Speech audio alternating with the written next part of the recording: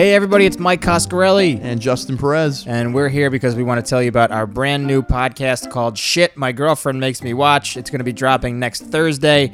And it's a show that's basically all about reality TV shows, Bravo, The Housewives, all that stuff rolled into one, but given from the perspective of two whitish straight males. Isn't that right? Yeah, as a Puerto Rican whitish-looking male, I think that our voices have been marginalized in this world, in the world specifically to reality TV and prestige women shows. Prestige women shows, yes. Exactly right.